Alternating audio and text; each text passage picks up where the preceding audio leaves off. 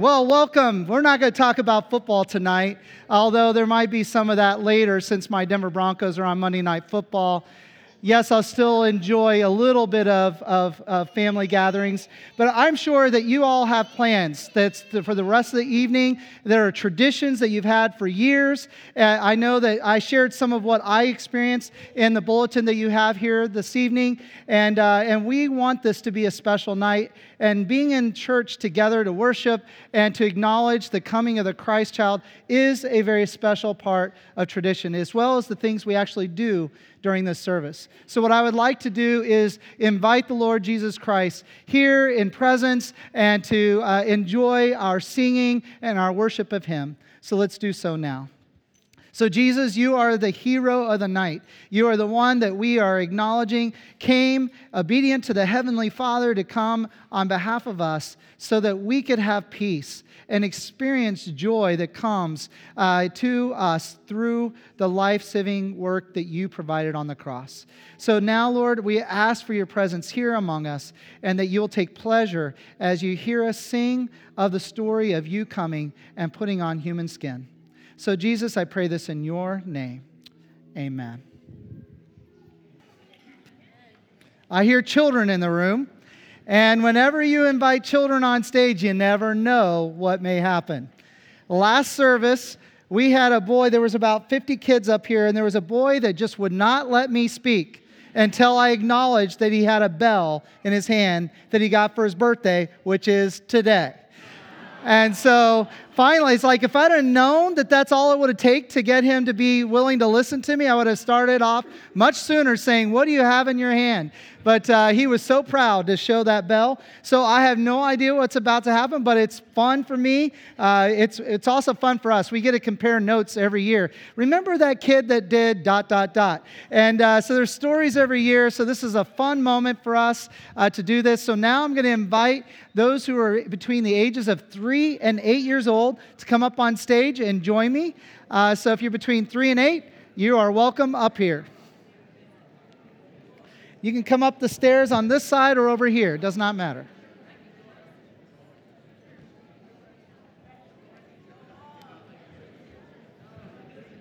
All right, you can kind of sit here and you can face me.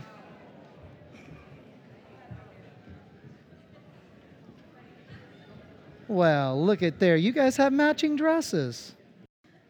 All right, can you guys hear me all right? All right, so what makes Christmas the most fun is when you get the surprises later, right? And you don't know what's coming. You don't know what's going to be inside those gifts that you unwrap. And it's going to be a big surprise and a lot of fun to open it.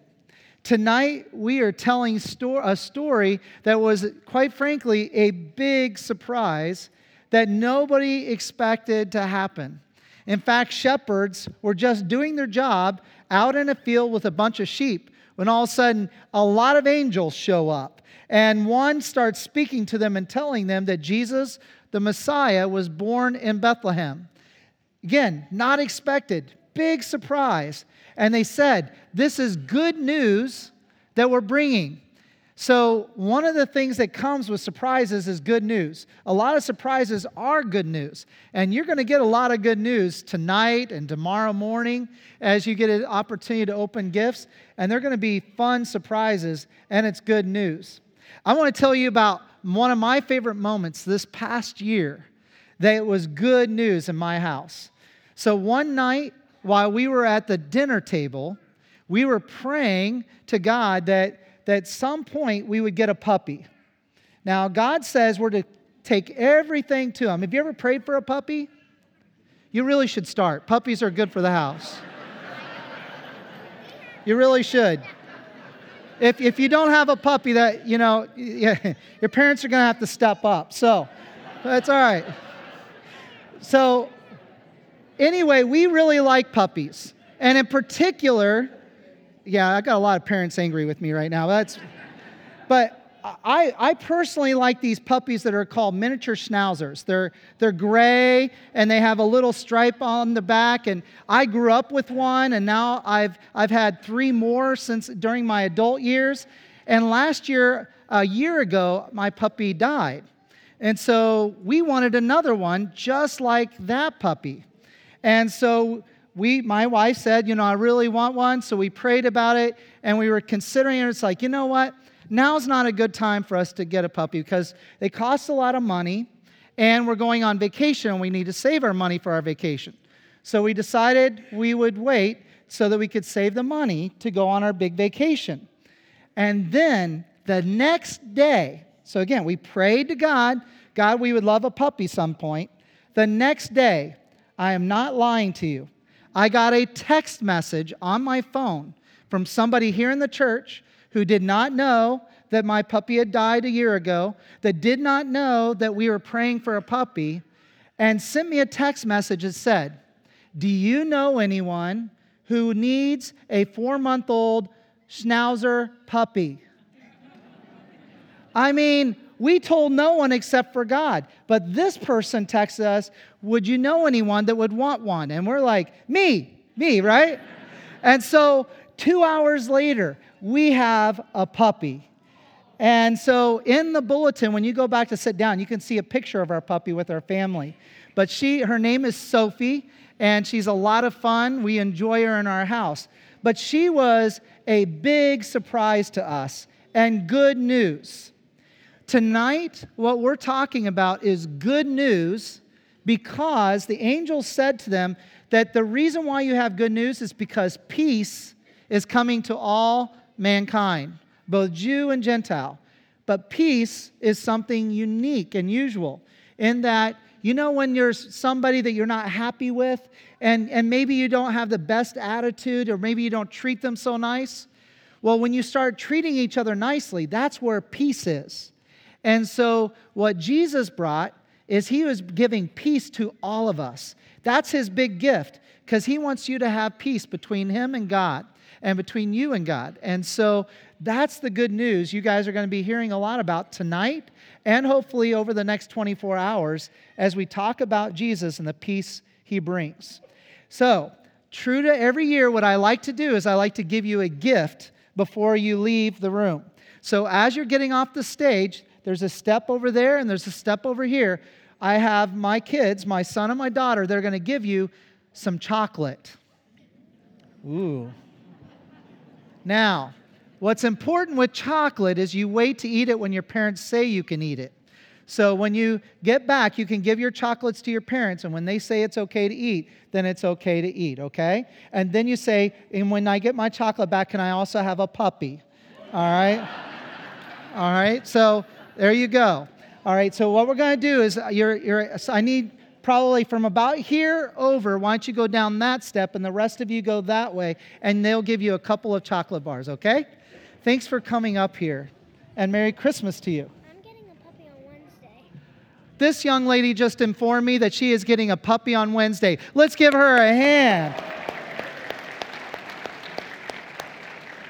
Her mom and dad gets Parents of the Year.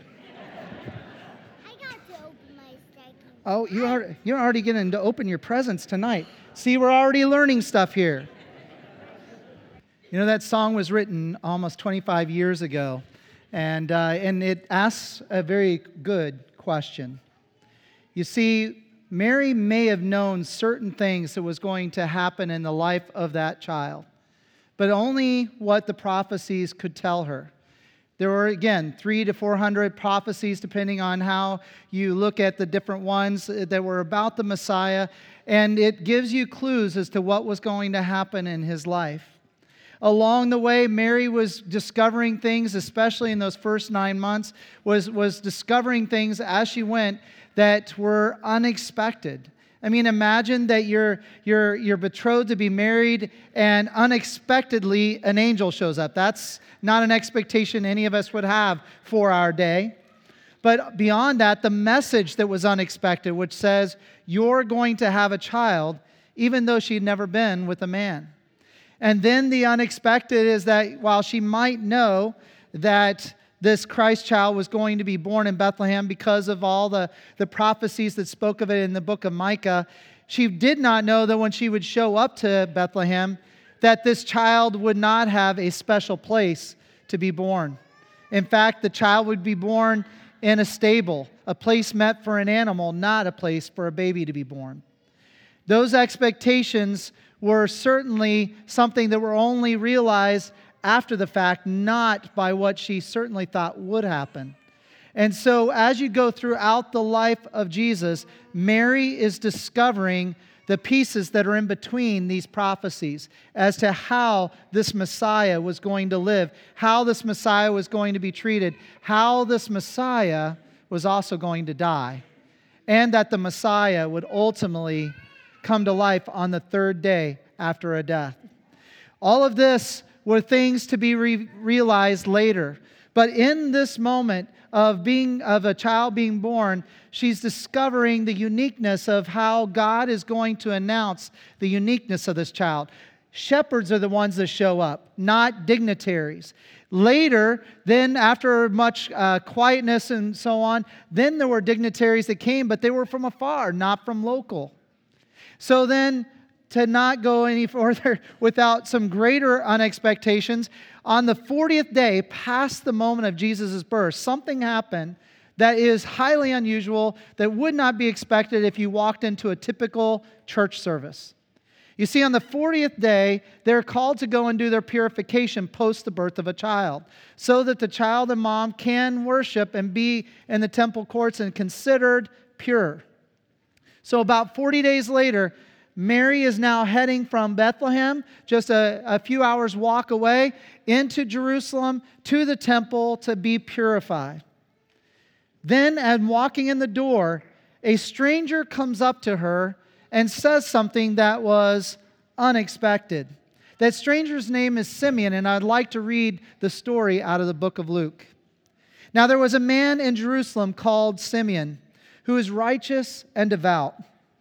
He was waiting for the consolation of Israel, and the Holy Spirit was on him. It had been revealed to him by the Holy Spirit that he would not die before he would see the Lord's Messiah. Moved by the Spirit, he went into the temple courts.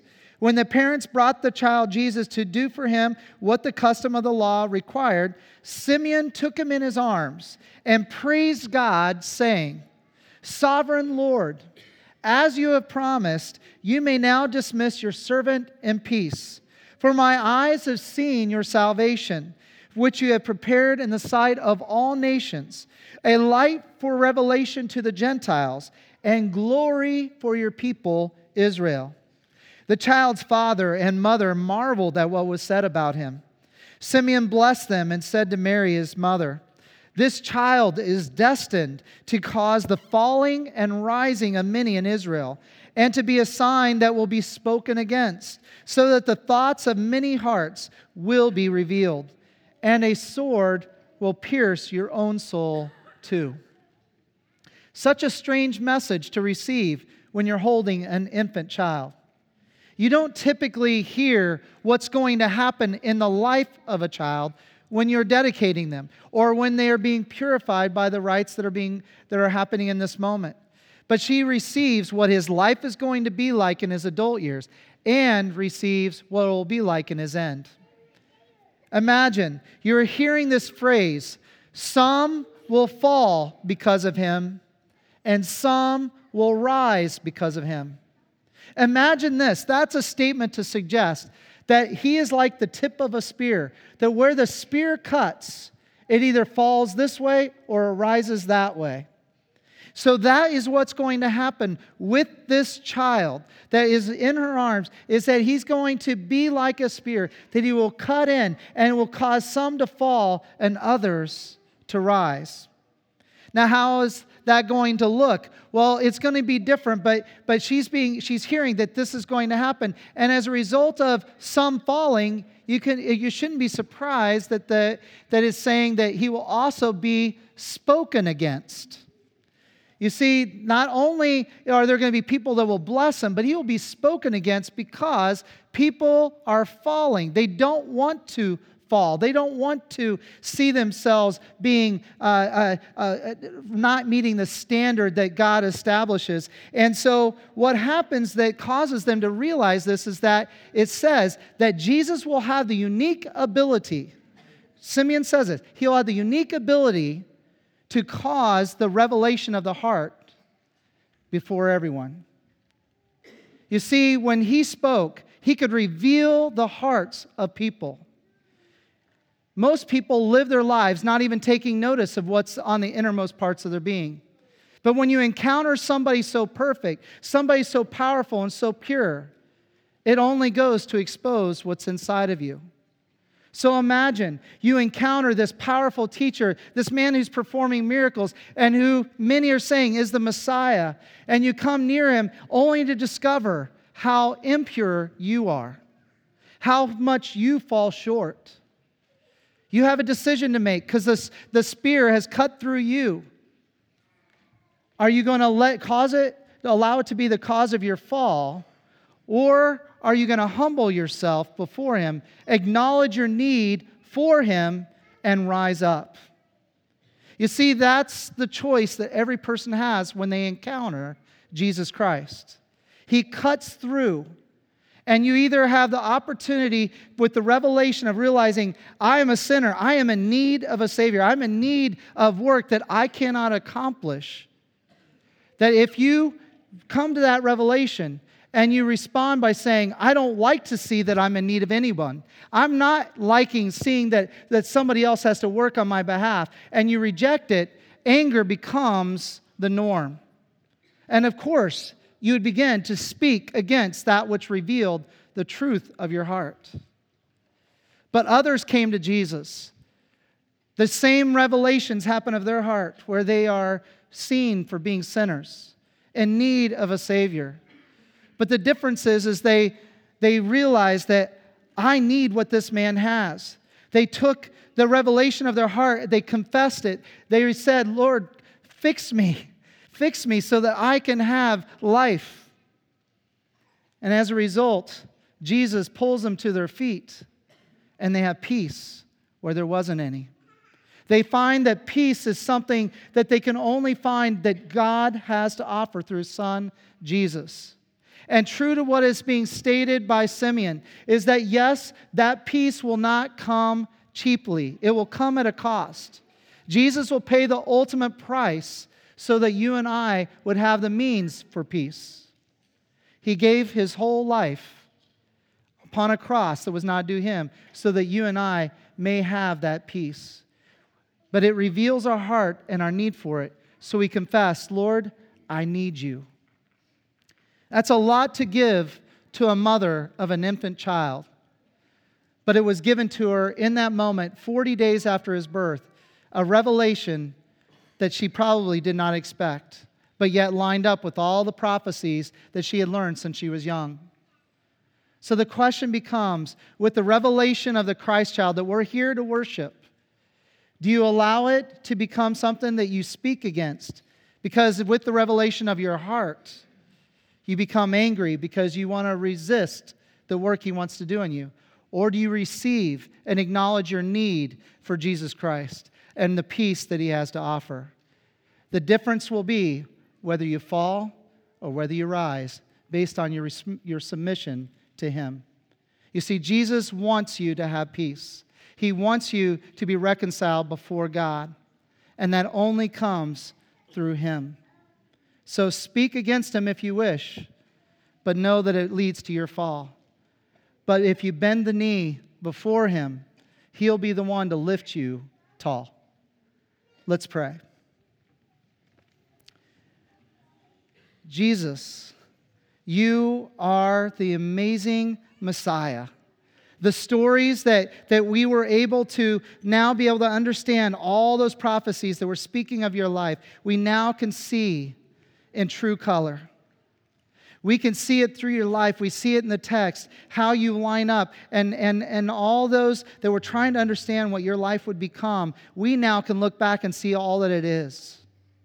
We're so thankful that you are the light of the world, that it can expose and reveal our hearts so that we can realize that we need a Savior.